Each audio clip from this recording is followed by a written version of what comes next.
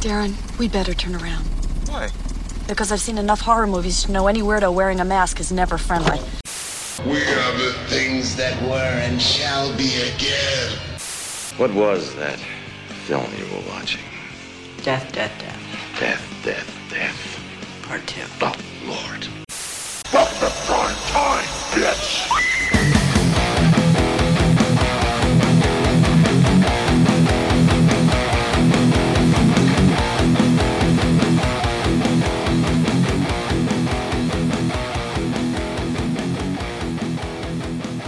What's up, everyone? Welcome to the Horror Flicks and Guitar Picks podcast. I'm your host, Tim Trashmouth Mills, and today's guest is the one and only John Martello of the bands Rock Bottom and Dreamswell. If you haven't heard it yet, Rock Bottom dropped a brand new album a few weeks back called Speedway. I highly recommend it, and it's available on all streaming platforms currently, so check it out if you haven't. And also just a quick reminder that I record these episodes pretty far in advance usually, just to make sure that I don't run out of guests and stuff like that.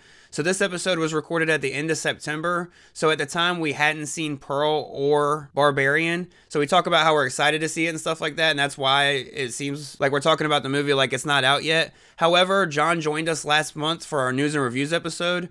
And we went full spoilers chatting about both of those films. So make sure you go check that out if you want to hear both of our thoughts on that. So with all that being said, make sure you go follow me on Facebook, Instagram, and Twitter for all updates on the podcast. And if you'd like to support the podcast, you can do so by signing up for the Trashmouth Horror Club for only $2 a month. The link for that is in the description. It's over on Patreon, and I'll send you some stickers in the mail when you sign up, as well as give you a shout out on a future episode and a couple other perks as well. So I hope you guys are having a happy October, and let's get into this week's interview. We can dive right in if that's cool with you. Yeah, man, I'm ready to go. Oh, yeah. So pretty much my first question is, you guys weren't really doing anything too active, post-COVID until you guys came back together. You did the Alien Starship, the 2 songs for that. And then, of course, announced the full 9-track record, Speedway. What made you guys decide just to come together, and do another record? And, are you guys excited to, get on the road and, support it and play it for the people? It's definitely as a result of COVID, which I feel like it's a lot of, if I can say that one like positive thing came out of COVID was that a lot of bands who were just kind of inactive were just kind of like, fuck it, let's write music again because COVID. Yeah. But yeah, I mean, it's John Lowe. We were all, I was still working. I was considered to be essential at the time. So I was still working, but everybody else was kind of like unemployed or working at home. And our guitarist, John, he came to us and he's like, yo, if I write a new Rock Bottom record, will you guys get behind this? And, me, of course, I'm legit. Like, I'm like guy who says yes to every show. Like It's like, oh, you guys want to play like a basement in West Philly that, is probably got like a bad mold problem. And I'm just like, fuck yeah, man, let's lug shit down horrible steps and play in a cramped area. And I'm always the guy who says yes to things. So as soon as he did that, we've been playing music, like me, John, and our bassist Chris have been playing music together since we've been in band since like 2003. Yeah. So like we've been, we're just, we're best buds, just like we just like hanging out and making music together.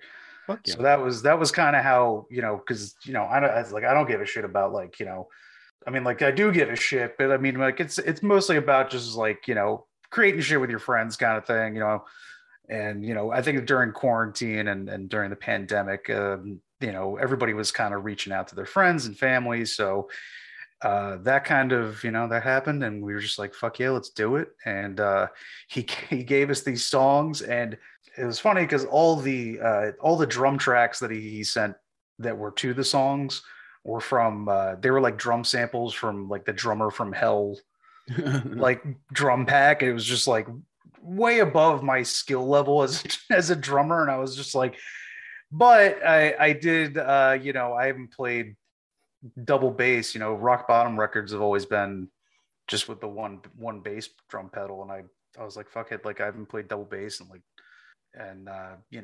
15 years. I think I haven't touched double bass pedal. Yeah. And then there's not a lot of it on the record, but I just kind of like threw a couple parts in there just to kind of get back into it, But I mean, that's pretty much it. I mean, and then we just, we all listened to the songs over and over quarantine. Got in a, and John was also living in California at the time too, so he was sending these songs across country. But then he moved back to Philly, and we just recorded the songs, and yeah, and now we're just waiting. It's the long process overdue. Hell yeah. No, and that's I know exactly what you mean though. It's like the process was probably, definitely lengthier when you like you don't really come into contact in person and stuff. You're waiting on the emails and stuff to get answered and stuff. So definitely I could see how it would speed it up when you get back. He came back over to the East Coast and shit like that. So but hell yeah. No, I'm super stoked for the record. Like I said, by the time this comes out, people already have heard it. But so far you guys got 4 out of the 9 songs out, and I mean I love all 4. So super stoked to hear the other 5. So but hell yeah. Man. I'm really and I'll also say like the lyrical content is very much like created in the mind of somebody who was in quarantine, because I mean it just is all over the spectrum as far as like shit that the songs are about. Like, yeah, I mean, it goes from like hating your job to a song about caveman. We have 2 songs about Fast and the Furious. Fuck yes. So, and we actually the name of the album, there's the title track Speedway is totally about Fast and the Furious too.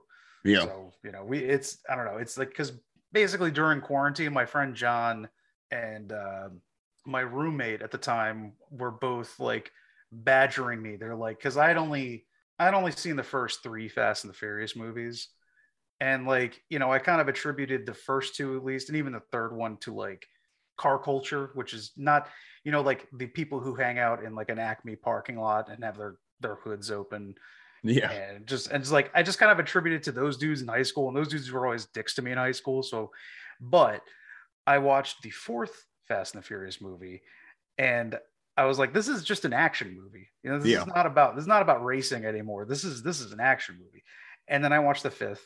And then I watched the 6th, and then I watched the 7th, and then I just like, they just get progressively more ridiculous per movie. And at one point I had heard that there was a rumor going around that there was going to be a crossover Fast and the Furious Jurassic Park movie.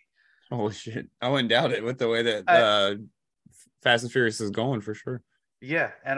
But I mean, all I thought about that was that, like, I think Jurassic Park at this point needs Fast and the Furious more than Fast and the Furious needs Jurassic Park. But yeah, no, definitely.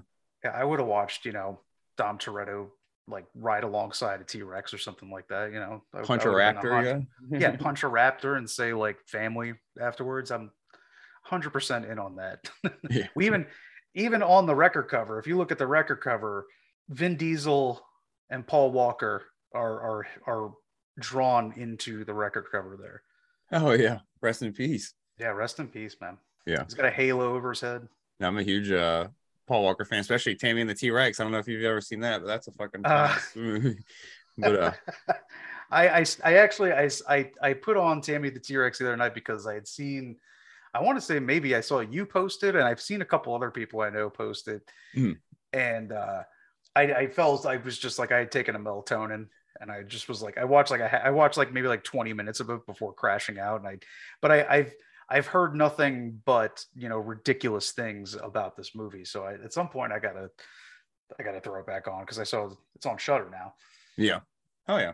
Now you can watch it with Joe Bob if you're a fan of The Last Drive-In or anything like that. But oh yeah, grew up with that dude. Yeah, hell yeah. Now the 5th Fast and the Furious is actually my favorite one. The one where like The Rock first shows up when they're like, yes, he's actually like a villain. That shit's actually like just a full-on good action movie to me. I don't know, but and then of course after that, I mean, the next one is when he starts like throwing himself from like tanks and shit like that, which the vault scene in that one's pretty wild, but just the fact. Oh, I love the vault scene. Is so ridiculous. It's like, it's every time that an action scene begins in a Fast and the Furious movie, I'm just like, they're gonna go there, and I'm just gonna sit back and enjoy the ride. Like it's something. They're just fun movies to turn my brain off to. I can't stand, like, I used to be like just a straight up like snob about movies. I used to be like, like, it's not like David Lynch or something like that. Like, I still love David Lynch movies, but like, I'm if anything, that's why I don't get into the argument over like whether or not Marvel, like that whole thing about people talk about how Marvel is ruining movies and how it isn't cinema and all this bullshit about that, where I'm like, if you really want to boil it down to like what cinema is and was, it's like, there's the Great Train Robbery. There's a silent movie, and it literally made people like jump out of their seats because they didn't understand what movies were. Yeah. And it's always been about spectacle. Like it's just because your movie has some kind of, deep moral, something symbolic in it that's hidden there, or it has this really, and not to say that movies can't and shouldn't have those messages, but like, if anything, man, it's all about enjoying yourself. No, I'm the same way. Like, I don't think I ever was like too full on about it, but I was definitely kind of like snobby about like, I don't know, like if somebody was like, "Oh, I've seen these films," I'm like, "Oh, I've seen these films." You know what I mean? Like, yeah.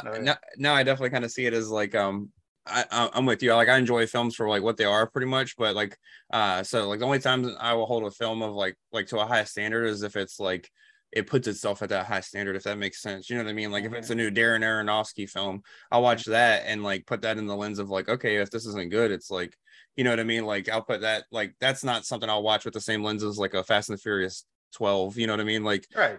So like spectrum. Yeah. So like same. So that's my thing, is like, it's like loving all the Freddy films. You know what I mean? Like, you're allowed to love all the Freddy films, but then you're also allowed to, turn on Blue Velvet or, Lost Highway or some shit. So, dude, I love the Friday the 13th movies. I like adore those movies. Like, those movies. I mean, and oddly enough, I think the weakest out of those series. I mean, I guess Hellraiser is probably the weakest out of like the big. Yeah. If you want to talk about like sequels, it's probably the weakest. But I think once it drops. Yeah. Yeah, and it's like I really like maybe the first 3 Halloween movies. I would say I really like. Yeah. But yeah, no, Friday the 13th. I will watch even Jason Takes Manhattan, even Jason Goes to Hell, Jason X, Jason versus Freddy. Like I don't know, man. I think I'm just a fanboy for Jason. Yeah. No, I enjoy the Jason movies myself, and that's the thing, is a lot of them are like for the first the first one, of course, is the mom, but then 2, 3, and 4, 4 mixes it up quite a bit, but 2 and 3 are essentially like close to the same film, and then they're very similar to 1, just with Jason doing the killing instead of the mom. So like 1, 2, and 3 are very similar films, but I can still watch them back to back on the same night and not feel like bogged down by it. You know what I mean? So it just shows how like fun those films are, and like they're straight to the point in a way that they don't like even though they are like very similar, like when you were to sit here and like say what happens in the film, when you're watching them, it doesn't feel as similar. You know what I mean? Like, of course, all it is people go out to a campsite and then get killed, one by one. That's literally what happens in the first 3, and it's like there's really no other plot lines to it, but it's just like they feel so different than each other, and the characters all play out differently, and like so you relate to people differently and all this stuff. So yeah, I'm right there with you. That's one thing that the other films, they tried too hard from the start, with like Hellraiser. Like by the third one, they turned it into like a slasher film, which that one was fun, but then after that they like the third one. Yeah, which I even like the one where he goes into space, mostly because it like subverts that, and it's like it's Hellraiser in space, but the next thing you know, it's like you're back in like the 1800s. So that's kind of cool. But like after that, those movies drop off like just straight to DVD quality. Boy. And like by straight to DVD, I'm not talking about in the streaming age. You know what I'm talking about? I still haven't seen the most recent of the Hellraiser movies, but I did see the one before that, which was the first one that didn't have Doug Bradley. Yeah, it was like Judgment or something like that. Yeah, something like that. And it literally is like the production value of like a Cinemax softcore porn, because it like even like they're using a cheap camera. There's some dude who just looks. There's somebody my favorite meme is where they have like the Great Value, like the food company Great Value. Yeah. And they have that in the corner of whoever that guy who isn't Doug Bradley is, because he looks like he should be.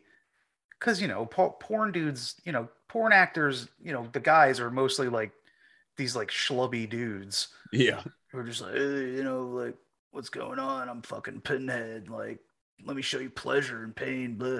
And like, But like this dude, oh my god, it looked like a fan movie, like somebody made it like at their dad's house. Yeah. But I do have hope for that for the Hulu one though. No, same. I'm pretty stoked on that, especially since, for one, I can watch it from home. So at least if it sucks, it's not like I wasted money. But if it's really good, it's like I could watch it again and again. You know what I mean? Like immediately without having to pay more money. Because that's one thing that is a bummer these days is like I love the theater experience, and like I don't want that to die ever. You know what I mean? But I hate that I can like if I go spend the money on to see the movie once, I got to wait like still at least 2 months to see it again. And I'm one of those people that I'll rewatch something to try to figure out like the details and. Like when I first saw Nope, I was like, I want to see this shit a couple more times, and it's like, so I had to like, wait for it to hit on demand. I mean, I can watch a bootleg, but it's just like it's such a hassle to do that shit nowadays. And then, like I would rather support them, but like, and I want to do it in the fashion of like buying the Blu-ray or some sort. I don't want to have to pay the gas to go somewhere and the money to eat. I'd rather pay the $6.99 to rent it again or something, at least. But that's why I've kind of been like, there's the Regal does something now that's very similar. I don't know if you had the absolute pleasure of using Movie Pass back in the day. No. Oh my dude, it was because like, and my theory is about Movie Pass is that it didn't make money because people didn't sign up for it because they didn't think it was real. So they never made, because like I would tell people about that. I'm like, yeah, dude, I pay $10 a month and I can go to the movie theater 7 times a week, like once a day, and they're just like, fuck you, dude, that's not real. And I'm like, bro, this is it. And they're like, there's got to be some catch. And I'm like, no, dude, like literally it's $10 a month. And so I got to the point where I was just seeing movies out of principle, to just like to be like, it would be like 11 a.m. on a Wednesday, and I would go down to the now closed Riverview in South Philly, and I saw that movie. I remember specifically I saw the movie The Meg with Jason Statham, and like I could say like that was, I can't recommend, like if I was going to recommend the perfect viewing situation to see The Meg, it would be go see it at 11 a.m. on a Wednesday in an empty movie theater because nobody gave a shit about that movie. Yeah, and it was pretty ridiculous. It's like I don't like it was just like a big dumb Jason Statham movie. So I was I was on board. Oh yeah, no, that's one that I haven't seen yet, but it's not one that I'm opposed to ever watching. I just wanted to be like with a crowd of people, so it's more like a make fun of a situation type thing than anything. But yeah, definitely get high with a bunch of friends or get drunk and watch The Meg. Yeah, oh yeah.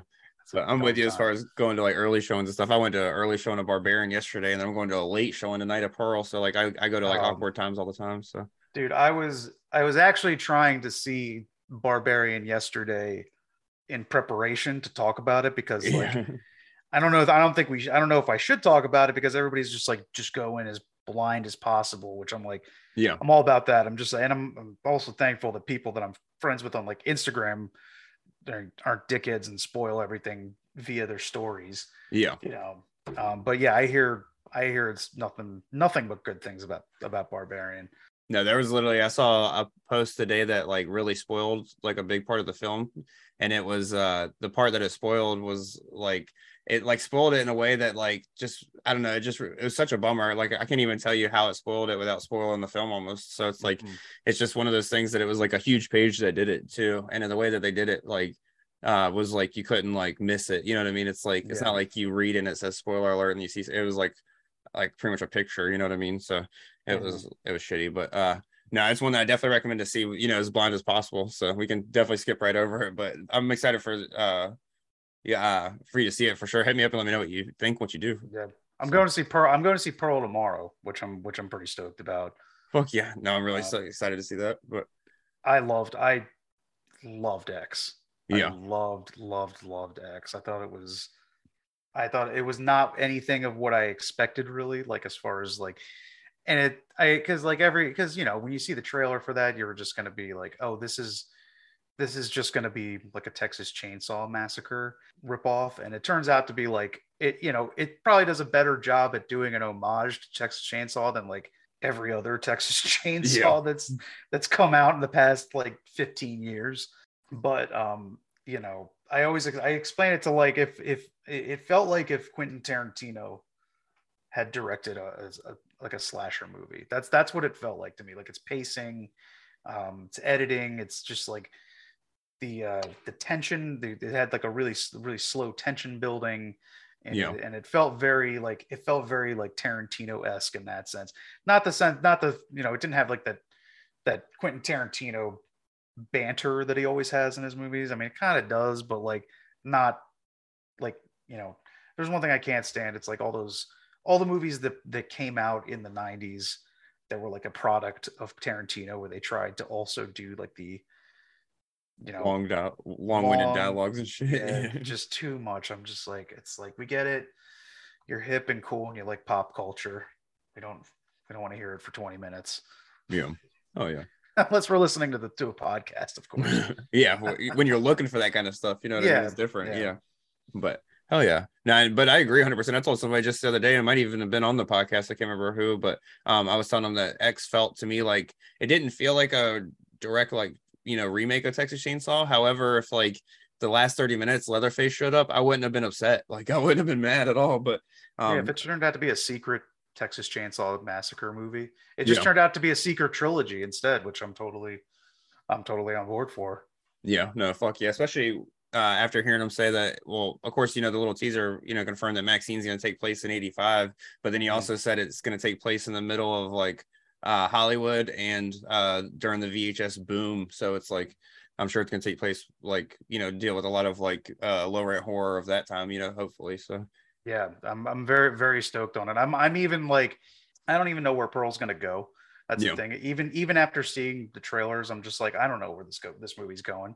So I don't know if like, cause like, you think 80s and you think just Masked. That's where when all the masked slasher movies came out. But I don't know, because it's also mid 80s. Are they going to bring in some weird like paranormal thing to do some weird like 80s visual effects stuff? I don't know, because I know what is it, Ty or Ty West? I think it's Ty. Yeah, he's, I could see him doing something like that. That's a guy who you can generally like watch his movies and tell he just has an immense amount of respect and love for the horror genre. Yeah. No, and then with the religious, cult stuff pretty much going on, the whole time during X, that can always come into play with Maxine, since it's like her father revealed at the end. Spoiler alert for anybody. Oh yeah. Not that like really like has anything to do with the movie. It's just kind of like a oh shit at moment at the end, you know what I mean? But yeah. But now that we haven't really, I mean, I feel like if you haven't seen X at this point, then you don't really I feel like you care to see it, but there's really not much to spoil. It's more about watching the film and enjoying it than like what happens in the film, if that makes sense. Because you kind of know what's going to happen once it starts happening, if that makes sense. Yeah, and I even thought it was like, it's crazy because I think it was just kind of like a big love letter to like Tobe Hooper. Yeah, because it had the alligator in there from Eaten Alive. Alive. Yeah. So like I that's all I thought. It's a big love letter to him on that, in that sense. But I'm also just glad that he's still making stuff, and he's still making good stuff, because it kind of seemed for a while that he wasn't. I know he made some Western in between, and I never saw that one. I heard it wasn't too good. But I love House of the Devil's still one of my absolute favorites. Like I watch, that's one I watch every October. Yeah. Oh yeah, same. The Devil. And I think that movie The Sacrament he did is really good too. Yeah. Hell yeah. No, that one and The Innkeepers is pretty good. It's probably like the lowest on his lineup, but it's still good. You know what I mean? Yeah. I don't think he has a miss. Well, really, no, I guess if you count Cabin Fever 2. Yeah. He did, but I will defend Cabin Fever 2, because if there's one thing I do love in a horror movie, it is a well-placed freeze frame. And that movie has probably one of the best freeze frame. It is the movie's utter trash. And I know that was his first movie, and I know there was a bunch of shit going on between him and like the studio. Yeah, he's trying to get his name off of it, but they just like wouldn't do it or something like that. Yeah. I think he wanted to do the what is the name that directors put if they don't want their the guy who directed American X, that's not his real name. It's a name that directors that they'll use if they don't want. Yeah, I know what you're talking about. I just don't know the name off the top of my head. But it's like, what's his name from Ryder Strong, the dude from Boy Meets World. Yeah. So he's in the beginning of Cabin Fever 2, and he's all like infected with the virus, and he's it's like this, she's walking along the creek, he's been bleeding into the creek, and like he's walking along, and then he's walking across this road, and this fucking school bus just hits him, and as it hits him, it's just like his body turns to complete. It was like the scene from fucking RoboCop where they hit the acid. It just turned into liquid. Freeze frame. Cabin Fever 2 in the most like meatballs looking font, like the most fun looking font that you've ever. It was like Spring Break or something like that. Yeah. And I just remember laughing my ass off, thinking this movie was going to be great, and then it just turned out to kind of be a huge dump. Yeah, especially at the time. I feel like it's one you can kind of look back and laugh on more now, but like coming off of Cabin Fever 1, you didn't expect it to be that campy and shit and like gross out and stuff. But it was a strange time for horror. Like the early 2000s and 2010s. Yeah. But oh yeah. But before we dive fully into horror, I did want to ask, about the just some other projects that you have and stuff. I know you're playing a band called Dreamswell. Do you guys have anything you like to promote? And then of course, if you have any other projects you'd like to go ahead and promote or talk about, and they could be bands, or they could be if you do any Twitch streaming or anything like that as well, you're more welcome to promote that. I'm terrible at any sort of. I should Twitch stream or something. I only play like 3 video games ever. So like I don't do Twitch. Dreamswell, we're still, it's just we're trying to slow writing process. We're kind of just like working on stuff right now. It's just been kind of difficult because I live out in the suburbs now. They all live in South Philly. I work on the weekends, and they all have like industry jobs, and it's been very hard. But hopefully, it's just kind of like everybody's lives are kind of just busy right now, life kind of shit. So hopefully, we can start playing stuff again. We haven't played a show since we played last year, and that was cool. Oh yeah. So and then that's your only other project besides Rock Bottom is Dreamswell? I'm also in another band with John Lowe from Rock Bottom called Raw Force. Oh yeah. And that's a kind of like a Lockin' Out Records style band. Yeah. We might start writing some stuff again with that, just friends doing music sort of thing. Oh yeah. I'm trying to think. Yeah, that's really all I got going on as far as projects right now. Fuck yeah. No, definitely keep an eye out for both of those once that stuff starts rolling a little bit more too. So, but oh yeah, we can dive right into the horror movies, man. So usually my first question with that, which we already talked quite a bit about a few things, which is pretty cool. I always love when I can dive into horror before diving into the horror. It shows that the person I'm talking to is a true fan. But not that everybody I have hasn't been a fan, but you know what I mean. Some people are bigger fans than others. It doesn't matter what spectrum you're on. I just want you on the show if you're a fan at all. So there's different tiers. There's definitely different tiers. Oh yeah, no. See, I said I didn't want to sound like a snob, and here I go talking about tiers. But hey, nobody knows what kind of Tears for Fears is what we're talking about, guys. There we go. So, exactly. Great band. They the biggest influence on rock bottom. No, I'm just kidding. But so pretty much the first question I like to ask all my guests, when it comes to the horror stuff is what was your relationship with it growing up? And did it change at all as you got older and became an adult? So I think like it's hard for me to think I can pinpoint when I became like a real fan. Like I was just like this. Like I can pinpoint that. I don't know what I would consider like when I first started watching, because I definitely saw Gremlins very, very young, and I'm trying to think of other stuff that I would say could be considered like gateways into the genre. I saw Gremlins very young, and that scared the shit out of me. I used to be very scared of everything. Like I saw Jurassic Park in the theater when I was 7 years old, and it like mortified me. It totally, like as soon as like the raptors were opening doors and shit, like I was like petrified. Like I thought that shit was real because CGI, nobody knew what the fuck that was back then. And usually your parents can be like, oh, there's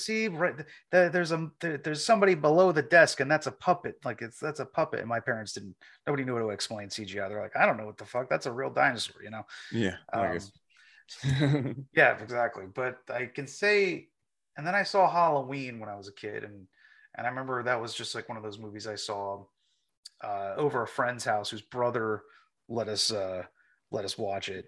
But like I didn't become like Evil Dead was probably the first that's like the movie that probably like if I see this movie, what other crazy shit like this can I also see? So it's like I saw Evil Dead. I got the VHS when I was like, I don't know, 13.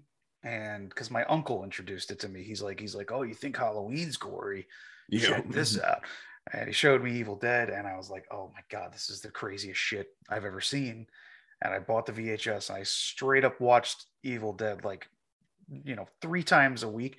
And I watched it so much that the VHS, because this was like still in the era when like there was the transition to DVDs, but like DVD players were like $1,000 when they first came out. So like nobody had DVD players unless they were rich. And so I went through one, it just stopped working. I went through another, that one stopped working, and I watched that movie. And then I got, that led to Evil Dead 2. That led to Army of Darkness, and then I was like, "Oh, what's this movie called? Dead Alive?" And I watched Dead Alive, and like it was just that was the genesis, I would say, of like my horror love. Hell yeah. No, Halloween was the early one for me too. And I don't even, what's weird is I have a weird memory of watching it in the back of a Big Lots because of my stepdad was a manager of a Big Lot. So in their break room, they would have a TV and they would have like, a VHS hooked up to it. And that was pretty much like people would just bring random shit. I remember somebody having Halloween in there one time and me watching it in there as like a kid. And that's like the first memory I have of watching Halloween and stuff. But it's just so funny because like I'm with you. It's like that movie's scary, but it's like once you see it, you can kind of get past like being scared of it because it's like, when Michael's popping out, it's like, it's just a movie, blah, blah, blah. But when it comes to Evil Dead with that demonic shit, it's like it's so scary that watching it, like even on your third watch, like you said, the first week you watch it, you can watch it 3 times, and that third time you're still just as fucking scared because you're like it's coming, but you're like you're scared that you're letting something out. You know what I mean by watching something like that. You know what I mean almost. So especially when you're young, and your imagination runs wild with that shit. So no, I feel like Evil Dead's definitely like one that's the perfect gateway into like. I tell people all the time, the Evil Dead 2 especially is like a perfect antithesis or whatever the fucking word is that of what 80s horror means, like how fun it can be and how scary it can be all in one. You know what I mean? So I mean that's really like that. Those like I love that the sweet spot of, because when you say like when you tell people like what like a horror comedy is, like they're always going to think like, oh, you mean like Hubie Halloween or like maybe Shaun of the Dead, which is a good one, but still that's a more of a comedy. That's it's I think it's where it's something like American Werewolf in London, where it's like the scary parts aren't at the expense of the funny parts. They kind of can exist. They can coexist in the same universe where it's like, and I think that's a weird medium to hit, is to like where it's like also scary and funny, but I love when movies hit that sweet spot. That's like an Evil Dead 2 or like Return of the Living Dead's really good at that too. Yeah, hell yeah. Even Dead Alive, like you mentioned. Yeah, Dead Alive too, or even I don't know if Krampus, I feel like hits that sweet spot too, because Krampus is that's like a Christmas, that's like a staple now. Fuck yeah. In my family loves that movie, which is weird. It's like a movie that the Martellos all get together on Christmas Day and watch a movie about terrible people getting owned by Krampus. Fuck yeah. No, I agree 100%. That's one that like it has the perfect family element that like a lot of people can relate to, whether they like horror or not. But then also the characters are just like realistically funny. So it's like the horror is scary, but it's like it's not, you don't get taken out of it by the humor, because the humor just happens like very fluidly, I guess, but yeah, that's exactly, it's natural. It happens it's not like the scenes are like surrounded around a joke. It's like the joke are products of like the environment and like what's happening. Like I never feel forced. And the same thing goes with like American Werewolf in London, because that movie's fucking hilarious. But like it's fucking terrifying too. Like it is absolutely terrifying. But it just hits that, I don't know, it's that sweet spot. And I think it only affects like certain kind of people, because like I think it's like weird. People don't like to feel uncomfortable and like feel like they should laugh at the same time. No, no, exactly what you mean. That was one that I actually showed my wife not too long ago because I was putting together a list of top 5 favorite werewolf films and stuff, or not werewolf films, UK horror films. And so I rewatched it, and she's not a horror fan at all, and she actually really enjoyed it, because of the humor and stuff like that. But she also was like, she's just like, that shit's scary as fuck. Yeah, To me, it's like not scary anymore because I'm older and I watch so much shit and I've seen it so many times. But like, it's just funny to see somebody, she's 30, so her watching it for the first time and being like, that shit was scary as fuck. Just showed me how much it still hits. You know what I mean? So yeah, classic. Love oh it. yeah. But so my next question is I know you mentioned quite a few that you love and are favorites, but do you have a favorite of all time that sits at the top? And if you want to mention just a few that kind of sit up there, you're more than welcome to, because I have one that sits at the top, but I definitely feel like every now and then I get a recency bias. If I watch something, I'm like, damn, this could be definitely my number one. But I don't have like all my number ones are very much like very much staples. I said like, Evil Dead, The Shining, and The Exorcist, and fuck yeah. Texas Chainsaw. Those are all going to be kind of my number one. But I the one I recommend the most is like when I'm sure you have friends that come to you, they're like, yo man, like give me something fucking weird. Yeah. And I'm like, all right, well if you can find this, because I have it on Blu-ray somewhere here. I don't know where I put it, but I recommend Extro. I don't know if you've ever seen Extro, but I recommend Extro all the fucking time because of how just batshit insane and oddly creepy that movie is. Yeah. Oh yeah. Another one about the killer babies. Pretty well. It's like monster babies, pretty much mutant babies. But yeah, it's well, there's just this one.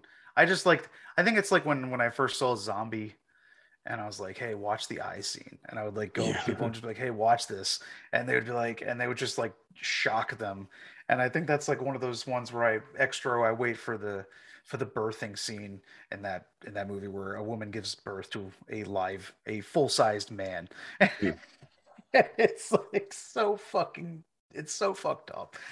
But I love it. It's great. It's just a weird fucking alien movie. Fuck yeah. My go-to recommendation for people is Intruder from 1989, but I always tell them they make sure to watch the director's cut because of all the kills in it are just so fucking, like, every single kill in it is awesome, especially if you've ever worked in a grocery store. It's like the shit just is like very creative and stuff. Have you seen that one?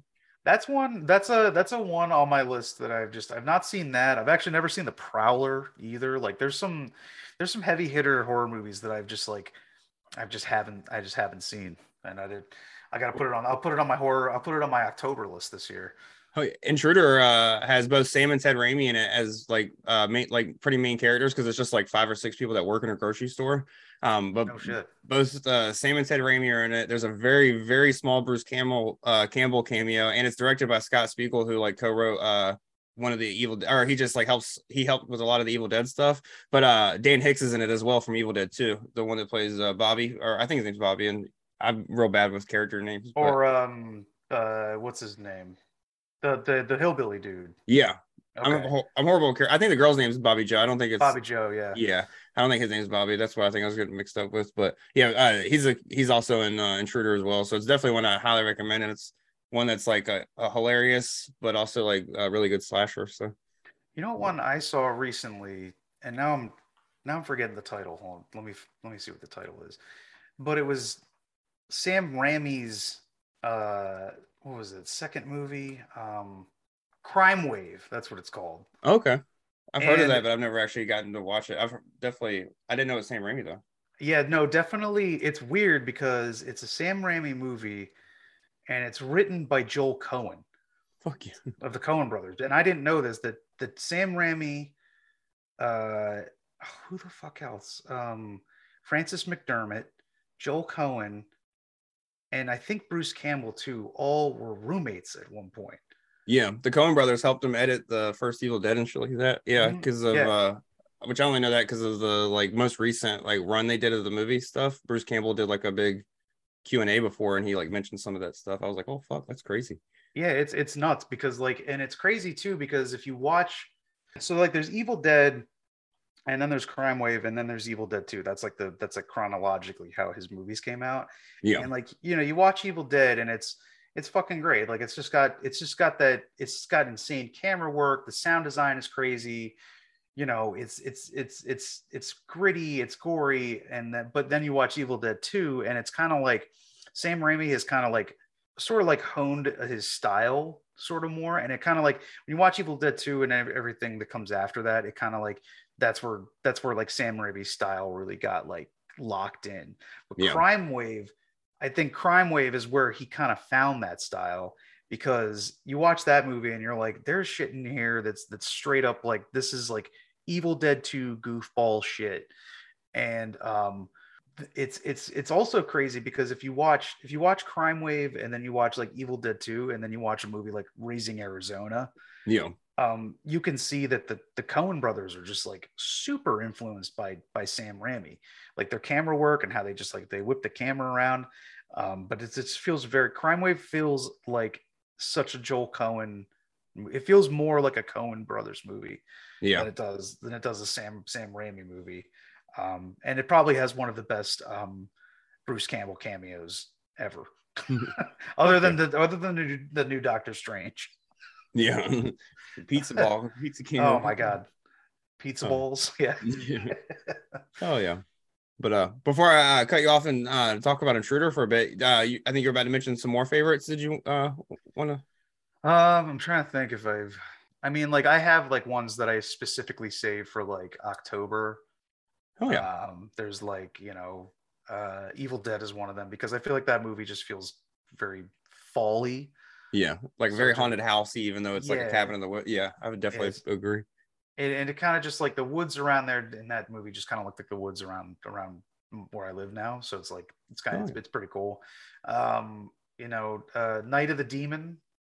Fuck yes. I watch that movie every Halloween. I love that movie. What was it?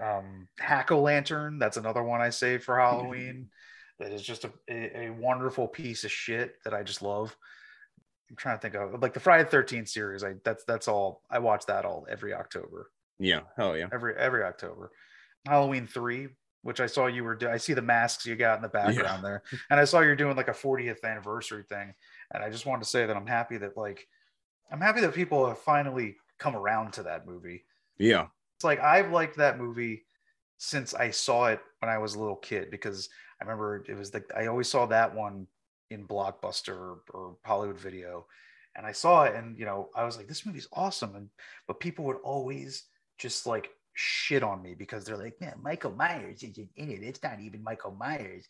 Yeah. And I'm just like, dude, you're just like, Michael Myers isn't it, but Tom fucking Atkins is in it. Like, come on. Yeah. No, he's the fucking goat. But nowadays, everybody, I think people have finally just come around to just like, you can't not watch Halloween 3 and just not be entertained by it. It's great. Yeah. No, it's one that I'll be honest, growing up, like I just kind of stayed away from it because it didn't have Michael Myers in it, because I wasn't really very knowledgeable of the stuff. Because I was the same way. I grew up super scared of everything until I was like 12 or 13. And then at that point I'd watched like Halloween like yearly, and I watched like Nightmare on Elm Street, you know, yearly, or, you know, a couple times a year and stuff, because I got so used to those ones, they weren't scary anymore. So it's like but like watching new shit was like terrifying to me. But then finally around that age, I got to the point where I was like, even though it scared me, I just like it flipped in my head that I wanted to be, you know, the you know, scared of being scared to wanting to be scared type thing. Dude, and now, that's me now. Like it's like people are just like, I don't watch scary movies because I can't go to sleep at night, and I'm just like, man, I'm so jealous. That's the goal. Yeah. I wish I could get that fucking adrenaline that you get. It still happens. It happens occasionally. Like sometimes a movie, I'm just like, damn, I gotta sleep with the lights on tonight. That's fucking creeping me out. Oh yeah. So, but I just never went back and like became a completist on those franchises. You know, I watched like 1 and 2 a lot, and then 4 a lot, and then everything else was kind of just like I watched it every now and then. You know, like when it, like Resurrection Age 2, I watched when they came out, and then the other ones just kind of subsequently or whatever. But so finally, when I did see it as a little bit after high school, you know, like when I was a young adult, which I'm only 30 now, but you know, like so, but at least like 8 or 9 years ago, when I finally saw it, I was like, holy shit, this is amazing. I wish I just didn't pay attention at all to like I didn't hate on it. Like I never was one of those people that was like, oh, I'm not going to watch it, but it just was never in front of me. So I never sought it out. And I like really regretted it. I was like, holy fuck, this is awesome. So now it's been a go-to every Halloween. Well, it's one that I watch like probably twice or three times a year, maybe. You know, like one of those times might be background noise or to fall asleep or something. But I definitely watch it a full go every Halloween, just because to me, it's the most like well, not the most Halloween in the franchise. You know, 4 gets really Halloweeny when it introduces kids and stuff like that, and 1 is really very Halloween spirit and stuff. But to me, it's just much more Halloween than like 2 and like 5, 6, and all those. So Yeah, I mean, it definitely like it's a Halloween movie that really like encapsulates like the feeling or like the vibe kind of thing, because it's like it doesn't it takes itself a little seriously, but not seriously enough to the point where it's taking itself too seriously. yeah, And then it's just about it's a witch. He's a witch. Like what's more Halloween than a witch, like and then it's got one of the most gruesome kid deaths that's ever happened in that movie. right.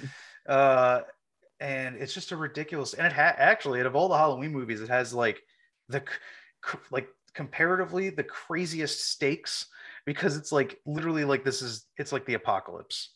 Yeah, Like everybody's kids their heads are going to explode, and all the poisonous stakes that are going to come out are going to kill everybody else.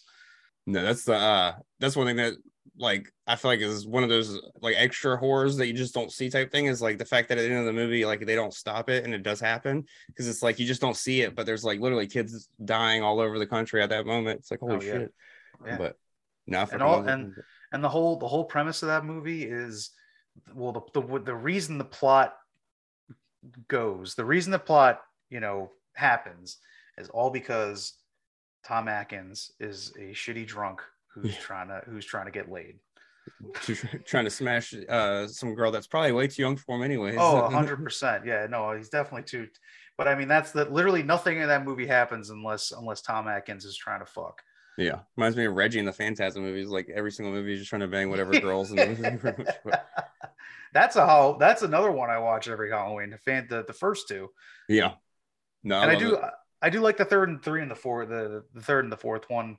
They get kind of weird, but the first 2, are classics. Yeah. Now I'm gotten to the point now where I've watched the first one so many times, like over the past like few years, that I'm starting to skip it and watch like 2 and 3 instead of 1 and 2. Because I'm like, I watched 1 for the longest time I couldn't find 2, but now that I own the Spear thing, I have I have them on Blu-ray, so now I'll just skip it and just watch 2, and then like if I have time, I'll try to fit in 3 or 4 or something like that. But I definitely try to fit it in at least 1 around the Halloween time, because like I'm with you, it's like just like all horror fans, it's like once you've seen the whole franchise, like every now and then you'll just throw on a random one within the franchise just to see it that you have, because you haven't seen it in a while. So it's like with those, I'll do the same thing. Like every now and then I'll just throw, like since it's Halloween season, I'll definitely find one to throw on. I'm just not sure which one. It probably won't be the first one this time, because it's been the first one like the past 20 times for sure. Yeah, I mean that's like I barely watch like if we're going back to like Friday the 13th, like I barely watched the first one. Yeah, I watched the fourth one probably the most. As far as like the first one goes, and this might be a super hot take, but I think The Burning did it better. No, I feel I really like the first one, but I only really like the whodunit part of it, like the fact that it ends up being the mom and shit like that, like the whole but I don't really feel like the movie itself, as far as like slasher and kills and all that stuff, like there's definitely, but like the Prowler to me, like I know you said you haven't seen that one yet, but that one does it better, as far as like kills and everything, but it's just crazy it didn't get a franchise, but it's just because at that point, everything else was already franchised out. So. Everything. I was just like, that's put that mask on him and you'll kill people, it'll be fine. Yeah. But yeah, the only good thing about The Burning not getting a franchise is the fact that it was owned by the Weinsteins, so it just been more money in their pocket. Yeah, he wrote it too. Yeah, it was like their first movie, but yeah, that sucks, and fuck Harvey Weinstein, and I hope horrible things happen to him. Yeah. But it's like, I could say the same thing about, Roman Polanski, because that dude, Roman Polanski's a huge piece of shit too. In fact, like, I don't know if do you ever go to any of the Exhumed film things? Like any of the, do you ever hear of Exhumed film? I don't know, where are you even? I'm actually down in Carolina, so that's okay. Yeah, but I have heard of the Exhumed films thing, because I have a couple of buddies that live up in like the PA area and stuff, and one of my friends goes to that like 22 movie or 22-hour movie marathon or whatever they do. I've been to 13 of those I've been to. I kind of want to. I've been thinking about trying to make the trip for one of them. I just haven't been able to pull the trigger yet. But I think I just saw this year's lineup, if I'm not mistaken, and it was nuts. Or just saw the dates. They don't have a lineup. That's the whole. They do. You go into those 24-hour things completely blind, and they give you, and this is like I always think that like, yeah, I know a fuck ton about horror. No, I don't. There are people that go to these things where, so when you come in, they give you like, they'll give you like a free poster, and they'll give you the times of all the movies, but they're not the movies. They're super, super vague descriptions. They'll be like, Yeah. oh, this is a Japanese giant monster movie from the 60s. And it's like, what the fuck? Like, there's like 1,000 of those. But there's always people that get these, and they get they always have like great raffles and shit like that. But I remember they played Rosemary's Baby in one of those 24-hour things. And it was a very strange, because like it's the best thing about those things is like the crowd and how, people react to certain movies. And they always have this 2 a.m. mark where they save the wackiest movie for 2 a.m. because everybody, I mean, they used to no, you can buy beer at the movie theater, but they used to just let people bring, like coolers of beer, like, and people would just be going outside smoking weed and stuff. And even if you weren't drinking or smoking weed by the 2 a.m. time, your mind is mush. Yeah. And so they always save the most ridiculous movies for that time period. So it's a really fun crowd. So they're not like annoying to the point where everybody thinks that they're like a Mystery Science Theater going on. Nobody like actually talks. Yeah. But it's like people will laugh at things and cheer at things all the time. Fuck and Rosemary's Baby comes on, title comes up, everybody cheers. Roman Polanski comes up, and the whole fucking place is just like, fuck you, you fucking rapist, like, fucking pedophile, like. And I was just like, that is like the quintessential like moment that I've ever, that's the most quintessential moment I've ever seen, where it's like with the people separating, art from its creator. Yeah With the burning, like, I don't know, I do love that movie. It's very much like, I love seeing young Jason Alexander, like with hair. And I don't know, it just had I feel like it got the summer camp vibe down better than the first Friday the 13th. Well, I also like the kid I can never remember his name, but the one that's like one of the main characters in Fast Times at Ridgemont High. I think he's in it as well. And the little nerdy kid, I can't remember. Oh yeah, the one that's like going after Jennifer Jason Leigh in Fast Times at Ridgemont High. Yes, that's not. He's like one of the only ones that didn't go on to do much, as far as I know. You know what I mean? But the guy who plays I forget. He's like the cool guy, right? No, cool I'm talking about the real nerdy guy that works at the movie theater that is trying to pick up Jennifer Jason Leigh, and the whole time she's like dating the older guy at the same time, and then she ends up banging his friend and getting pregnant by his friend instead in Fast Times at Ridgemont High. He's got like he's got like curly black hair. It's like real short. Kind of looks like Ben Stiller, like when he's really young, or like everybody they get to play a young Ben Stiller in movies like that. I know who you're talking about now. Yeah, that guy. But so it's just like, him being in it's just like a little added extra thing from the 80s, being like a big fan of Fast Times and stuff. But that raft scene is still like, if somebody asked me to put together like my top 5 kills in horror movies, that's going to be in it like somewhere for sure. Maybe maybe number 5, maybe number 2, but definitely going to be up there for sure. That's a tough list. Yeah, that's a tough list for me to think about. Yeah, it would take some serious thinking, but that one would immediately be one that popped in my head for sure, So before I ask you some of the hypothetical questions that I do at the back end of the show, I did want to ask, do you have some, I know we talked a little bit about, X and some other stuff at the beginning, but have you seen any horror films recently that you really liked? And, by recently, it could be 5 to 15 years, just because there's so much horror, like in a lot of stuff a lot of your favorites and stuff are classics, like from the 80s and 90s, which so are mine. So, mine would be the same way. But has there been any over the past, decade or so that you really enjoyed? I think we're in a fucking fantastic era for horror right now. I think it's like it's like a renaissance, honestly, because it's like it's not that there aren't good horror movies from the 90s, but it is just that was a very strange period, because Scream came out and kind of ruined the slasher. It kind of because it satirized the slasher, but it inevitably spawned off so many copycats as they do. But other than that, it's just like there weren't really that many, like, going from such a fucking crazy era of horror like the 80s and then transitioning to the 90s, and where nothing was just barely anything was coming out. And then you could get to the early 2000s, and it's like all the like torture, the torture kind of the torture horror kind of stuff came out with like Saw and like the Hostel and stuff like that, which I wasn't really like about that kind of stuff. And then you have like your remake era where they're remaking everything. Yeah, I was pretty much about to say if it wasn't torture porn in the early 2000s, it was a remake of either a Japanese horror movie or a classic horror movie. You had Texas Chainsaw, The Ring, all like in the same year. All of them, and it was like a Hollywood, because it's like they realized the genre. But I mean, like horror movies are always going to make money. Yeah. You know what I mean? Because they always put them out in like the beginning of the year when there's nothing, when like Oscar season's over and they're not really releasing anything, and people just want to go to the movies on dates and shit like that. Yeah. So it's like they make profits because like most of the time they're cheap to make. But like with the past 10 years, and I even want to say like, I mean, one that comes to mind that stands out is The Witch. Fuck yes. I fucking love that. That's a once a year movie. I love everything about it.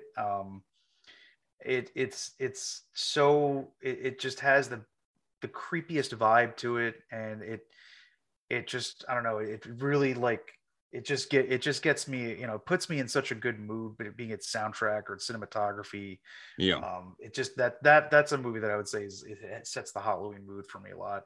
Back last year I got into this weird thing where I was trying to rewatch movies in black and white. So, I would take my TV and I would just turn the contrast, or the color contrast all the way down until it was black and white.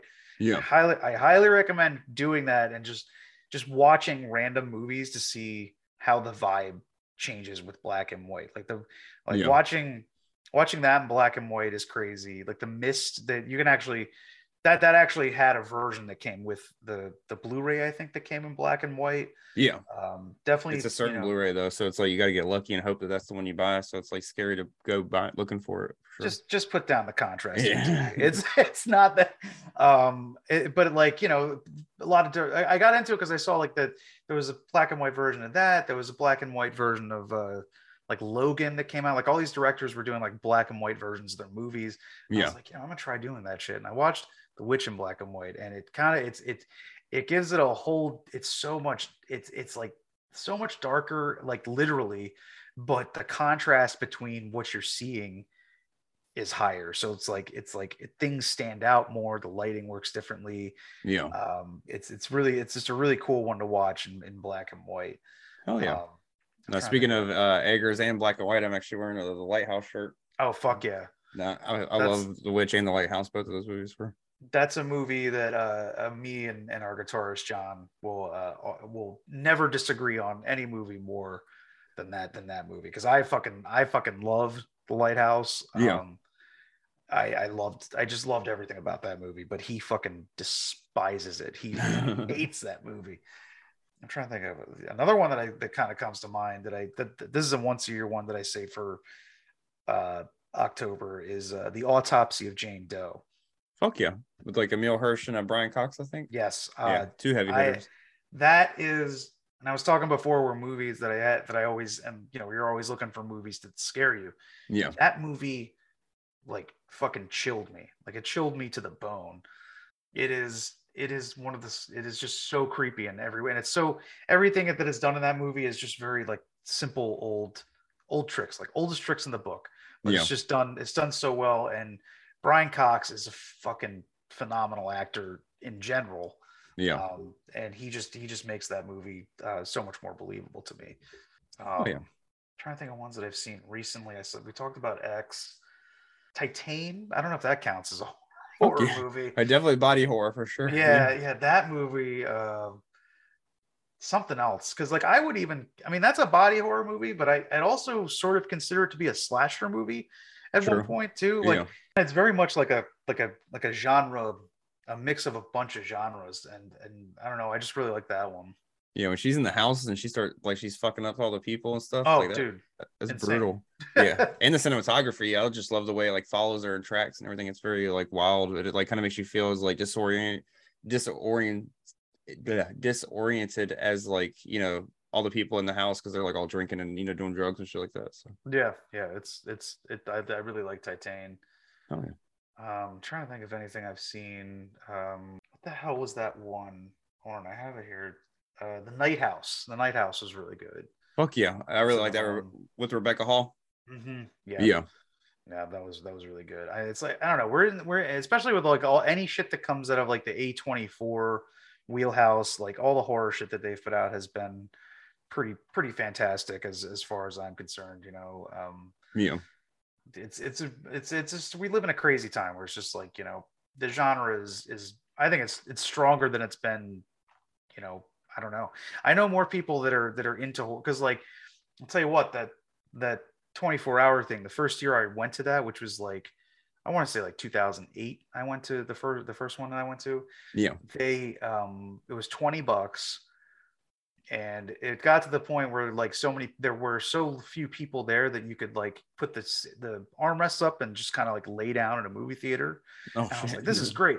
I love being a horror fan. Like, there's so few of us, like, you know what I mean? Like, and then it just got, and nowadays I think it's just because everything's so much more accessible. Like now it's $60 and it sells out in like 4 hours. Yeah. Like it's to that point now. So it's like, it's crazy. Just like now that there's more people that love the genre, there's more demand for better content. Yeah. Oh yeah. No, I know exactly what you mean. There's that's just like even the Mahoning Drive-In and stuff like that, like they were dying out and everything, and then they posted, I feel like once they were saved, I feel like they came out the next year, and I don't know if it was just the word of mouth from being saved or whatnot, but I feel like people are just like clamoring to go there.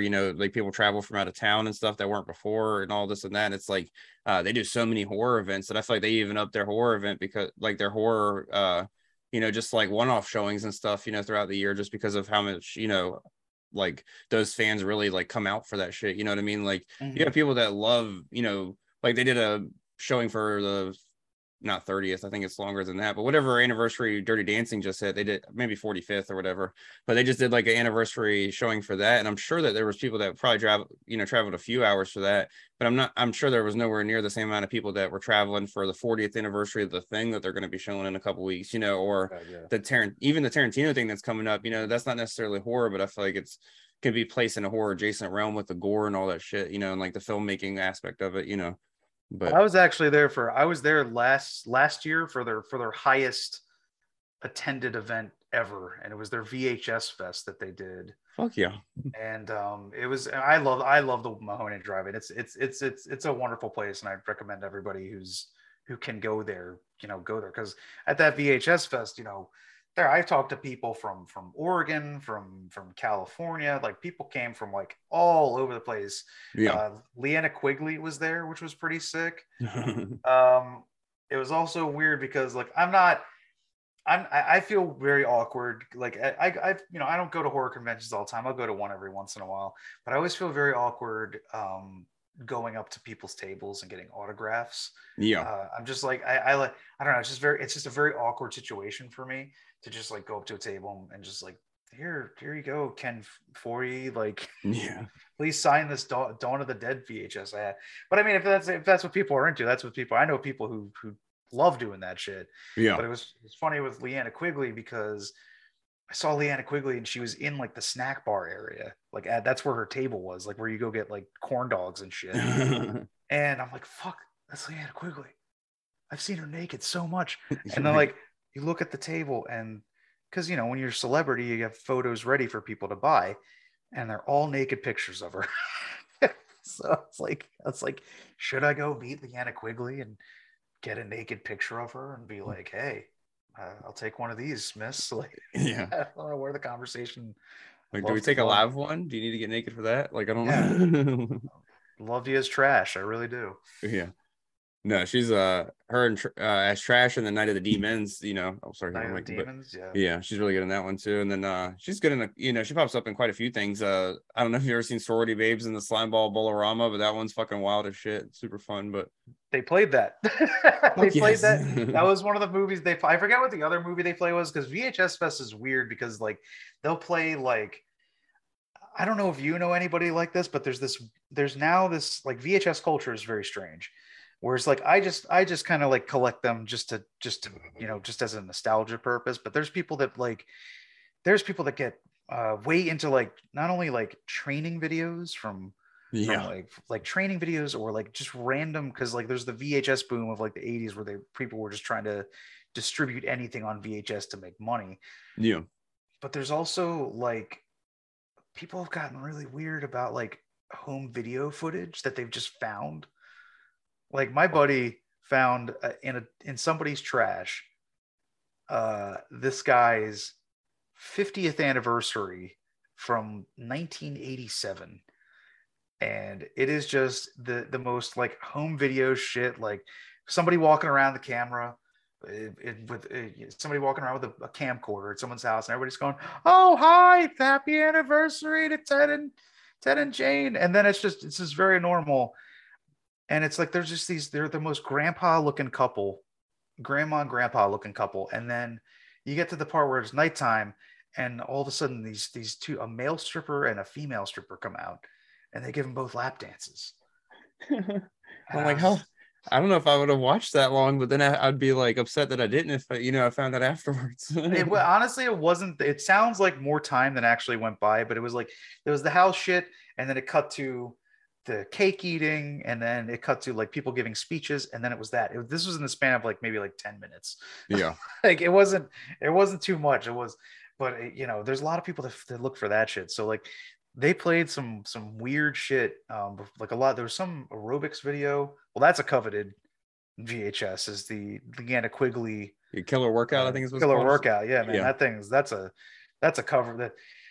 But like I know that like I don't know, man. Like somebody was telling me they're like, yeah, you can't find like a copy of Sleepaway Camp 3 for less than like $95, and I'm just like, bro, I can't do that. Yeah. I can't, like, that's cool if you're a collector, like that's like what's up for you. But like I just buy VHSs because like I try to find stuff that's not available on DVD and I like watching the trailers beforehand too, or they're wacky infomercials where they're like, call 1-800-FREDDY for Hell yeah. No, I know exactly what you mean. I was telling my wife the other day, I was like, I wouldn't mind having like a setup because I don't have any like VHS. Like I have a few VHSs, like I literally have Dirty Dancing and Son-in-Law sitting right here, and then like Pulp Fiction behind me, like on a little shelf thing right here. So nice. Yeah. It's literally just because like I thought about it one time, like get into it. The only horror movie I found was Snoop Dogg's Bones, and I ended up giving it to somebody. But I haven't seen that one. It's actually pretty like fun to watch, but it's not like a good horror movie or nothing. It's like an early 2000s product. So I just picked up like a handful of them for real cheap from like a flea market or whatever, or like just a guy that like sells shit. And but I've like at that point I decided, I was like, I didn't find anything good horror wise. I was like, that took a lot of time. I was like, I'm such a Blu-ray collector that I didn't like want to get into it. And then I saw that people were like really selling like some of the good shit, like buying it and reselling it. And once I saw that it was starting to get like into the like flipping side of things, I was like, I'm not gonna worry about it. But then I just told my wife recently, I was like, I wouldn't mind having like a little setup and just like a handful of like of my favorite horror movies, like not really like become a collector of them, but just have some every now and then that I could watch for that nostalgia feel of like, for one, watching it on VHS, two, waiting for it to rewind, and then just, like you said, like that exact reason right there. It's like the trailers beforehand, like everything. It's just it'd be like cool just to have something like that, for every now and then. But I definitely don't think I'd want to get into full on collecting. But because of like you said, just there's so many people that are like into it now that it'd be hard to do it for fun with, and like really go after some of my favorite horror movies, knowing that they become like grails, to some people.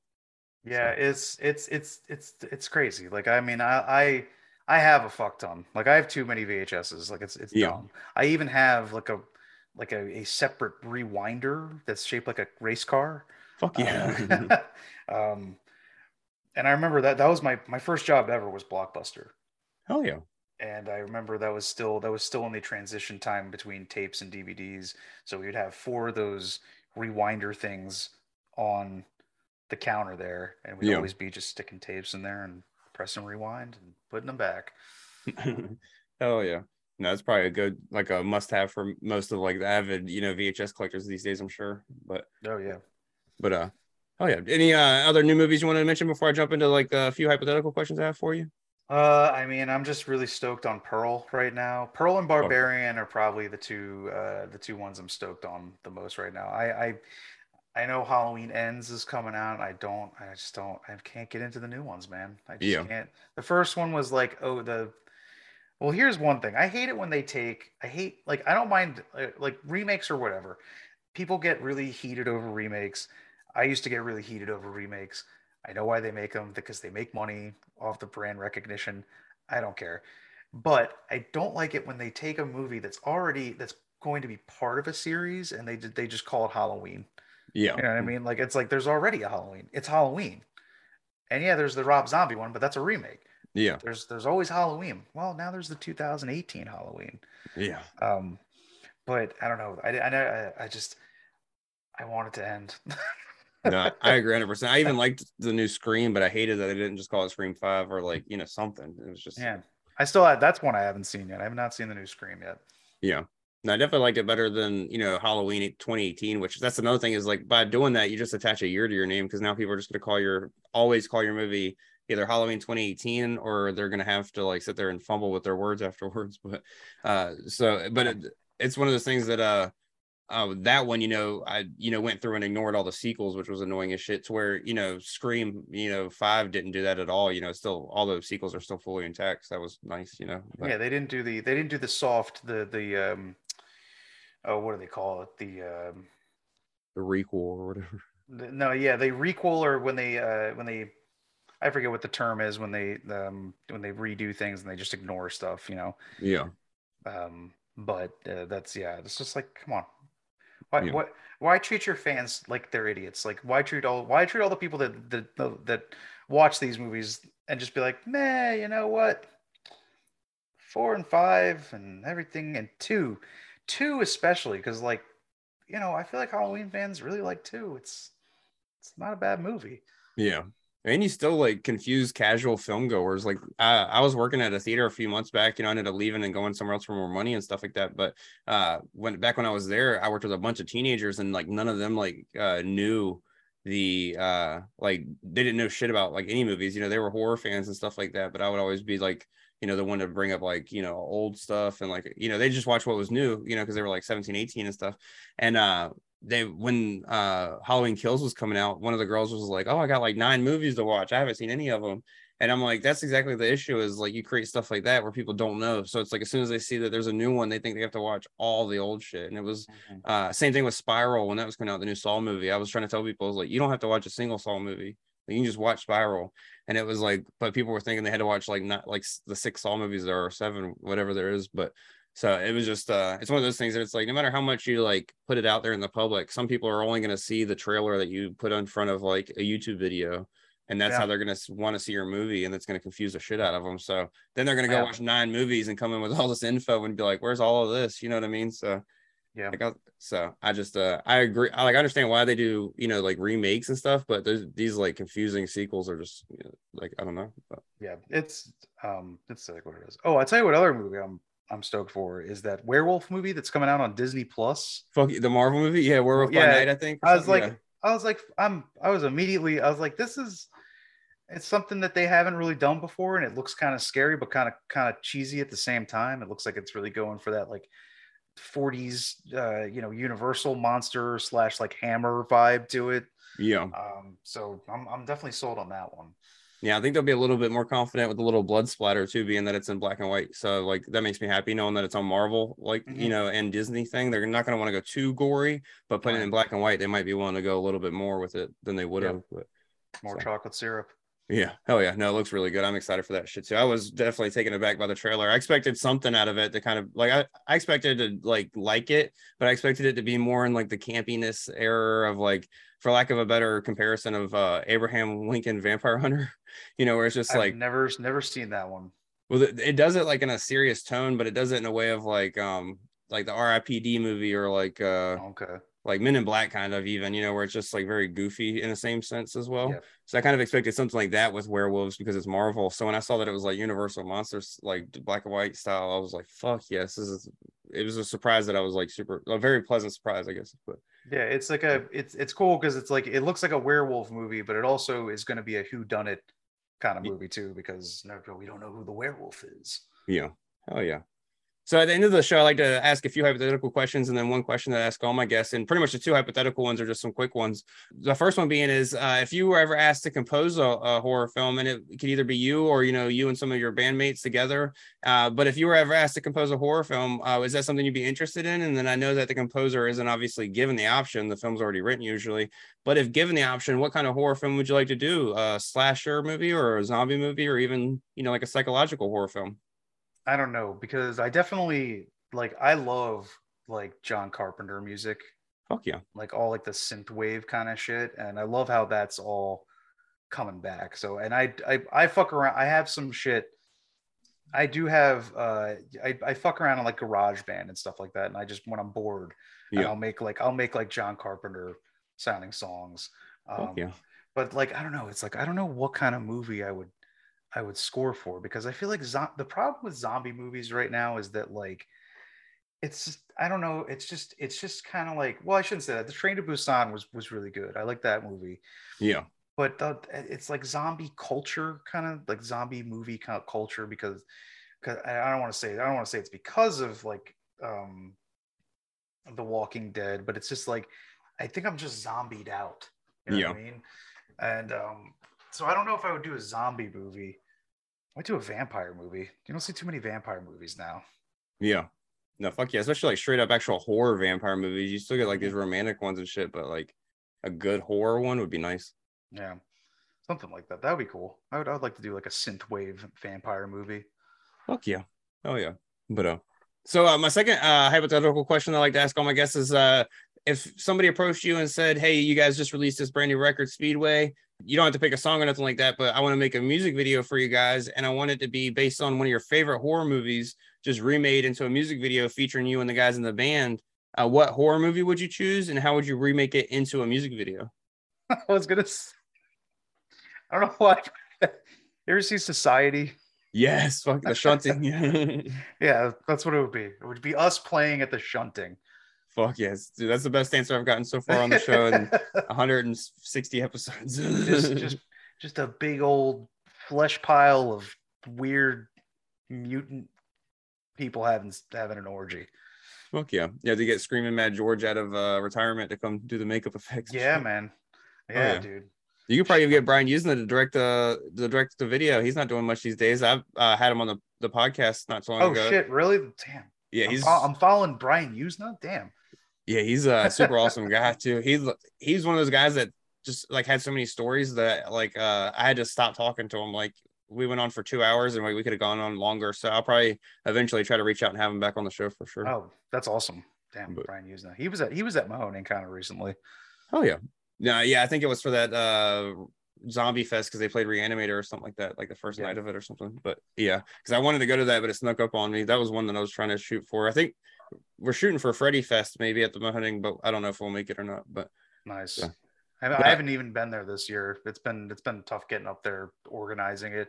I want to go to. They're doing Argento weekend. Yeah, it's this weekend. Yeah, I might try to go up because I live maybe an hour and a half from there, so it's not too bad of a drive. But it's just getting organized is just always the problem because people cancel. I know exactly what you mean. I'm a huge Argento fan. I was thinking about that weekend too, but it was just fuck, trying to make one of them happen. So, but now I might just watch a bunch of movies this weekend of his, so just to kind of be in the spirit. There you go. Just one. Always good to put on. Right. Hell yeah. No, I think my favorite is probably unpopular opinion, but Tenebrae is probably my favorite Argento film just because Tenebrae is really good. Yeah, I know most of them have kind of a double twist, but I like the double twist in that one just because how the guy took advantage of there being a killer to become a killer type thing. It also has one of the best our limb hacking scenes in horror movie history. I saw that was a movie they played at. They did actually that wasn't an exhumed thing. That was I also live maybe 45 minutes from the Colonial Theater. Yeah. And which is where they run out and that's the Blob Theater from the Steve McQueen Blob. But they do an Italian splatter fest every year where they play, and I think they did most of they do them all on 35 millimeter, which is cool too. But they did the Tenebrae one year, and that was the first time I'd ever seen it. And I was that scene. Everybody was cheering during that scene. Fuck yeah. Plus you got John Saxon in it, just long dong John Saxon. Dude was in like 9,000 movies, and I love him every time. Yeah, hell yeah. He even directed a horror movie. I just can't remember what it's called right now, but oh wow, I didn't know that. Yeah, I would watch that. But have you ever seen Hellmaster? That's a low budget movie of his that you should definitely watch. That's he directed Hellmaster. Okay, well, no, but I have Hellmaster on VHS, but I don't think I've ever seen it. Well, no, he's not the director, but he's like the main villain in it. I bought the Blu-ray when Vinegar Syndrome did it. It's fucking awesome. I definitely recommend checking that one out. It's just one of those super fun, like, they tried to create a new villain type thing. It just didn't work. Oh, it was okay. Yeah, just they're like, look, we had a new Pinhead. Yeah, pretty much. They went like satanic with it and shit. It's pretty fun. It's an overall fun movie, but it's just like one of those that you're like, oh, I see why it didn't work out. But yeah, but oh yeah. So pretty much my final question that I like to ask all my guests is, do you have a horror story of your own? And, it could be from, over the years of playing music, or it could just be something that was scary as shit that happened to you in your personal life. And if you believe in the paranormal, you're more than welcome to share a story of that nature as well. I don't know if I believe in the paranormal. And I think I like keeping it there because it keeps me like, I don't like saying that I don't believe in paranormal stuff, but I also like to keep things very like, Agent Scully-ish, where I'm like, but I fucking do. I do love watching, like, if I have my like reality show guilty pleasure, it's all those ghost shows. I fucking yes. I love them, but I can't, like, I'm trying to think if I've had, we used to be really into like going to abandoned places when I'm like early 20s. We used to go to all these abandoned places, and there's this mental asylum that's kind of close to here called Penhurst. Yeah. Which now is open to the public. You can do ghost tours of it. You can, they turn it into a like a haunted attraction at Halloween time. But this was when it was still, I want to say Geraldo back in the early 80s broke the story, or some news channel broke the story about this place. And it was back in the time when like mental health was not, the field was not doing too well. Like they were still doing like shock treatment to a lot of people. And they would tell parents too, they're like, if your kid's got any sort of mental disability, just send them there because it'll be easier on you. That's like literally what they used to tell people. They're like, don't worry about it, just send them there. And so what happened is there became too many patients at this place, to the point where like there wasn't enough staff to teach kids how to walk. So there was rooms that were like covered in mattresses. Holy shit. And there were kids that were apparently up until like they were like 3 or 4 years old who would just never learn to walk because there wasn't enough staff there to teach them how to walk. Yeah. And then there was just their maintenance staff was low, so there would just be rooms that were completely pitch black with kids walking around covered in their own shit. And like it was, and then the most fucked up thing was that like anybody who they would punish patients there for biting people. And the way they would do that is that every time you would bite somebody, they would take you to this dentist chair and they would put you in it. And in each time you'd bite somebody, they would punish you by taking out one tooth. And there were people there that had 0 teeth because they had bitten so many people so many times. But it's just the fact that they're like, you've got a horrible mental disease. Shouldn't have done that though. We're gonna give you more trauma, and we're gonna pull your teeth out. But it got shut down because it was this huge story. It was this huge breaking story. It got shut down, and it got abandoned. And it is this massive. It's like a 4 massive building complex, and it is terrifying. Like it's these 4 buildings. In the middle, there's this playground that's been completely engulfed in vines. Yeah. And of course, me and my friends back then were all about going to abandoned places. So we're like, let's go to Penhurst. And I don't know why, because I was still, I was a pretty hardcore horror movie fan back then. We broke like one of the cardinal rules of horror movies. Was like, yeah, we're going there. Let's bring a bottle of Jack Daniels and like a couple joints, and like we'll be fine, man. We'll party. And I mean, we never got in there because it was we couldn't find a way in, and the only way in was this one window. And we found this ladder, and my buddy went in, and he fell on the ground, and apparently it was just a broken glass just everywhere. Yeah. and he fell down. And it actually turned out, luckily, that we brought the whiskey because he got like a huge gash on his hand. And, you know, I was like, you gotta put whiskey on it, man. You gotta disinfect that. So we just took the whiskey and just put it all over his hand. But we didn't see any, like, I've never seen anything that I would describe as, you know, paranormal. Or no, wait, I saw an alien or a UFO. Yeah. I saw a UFO.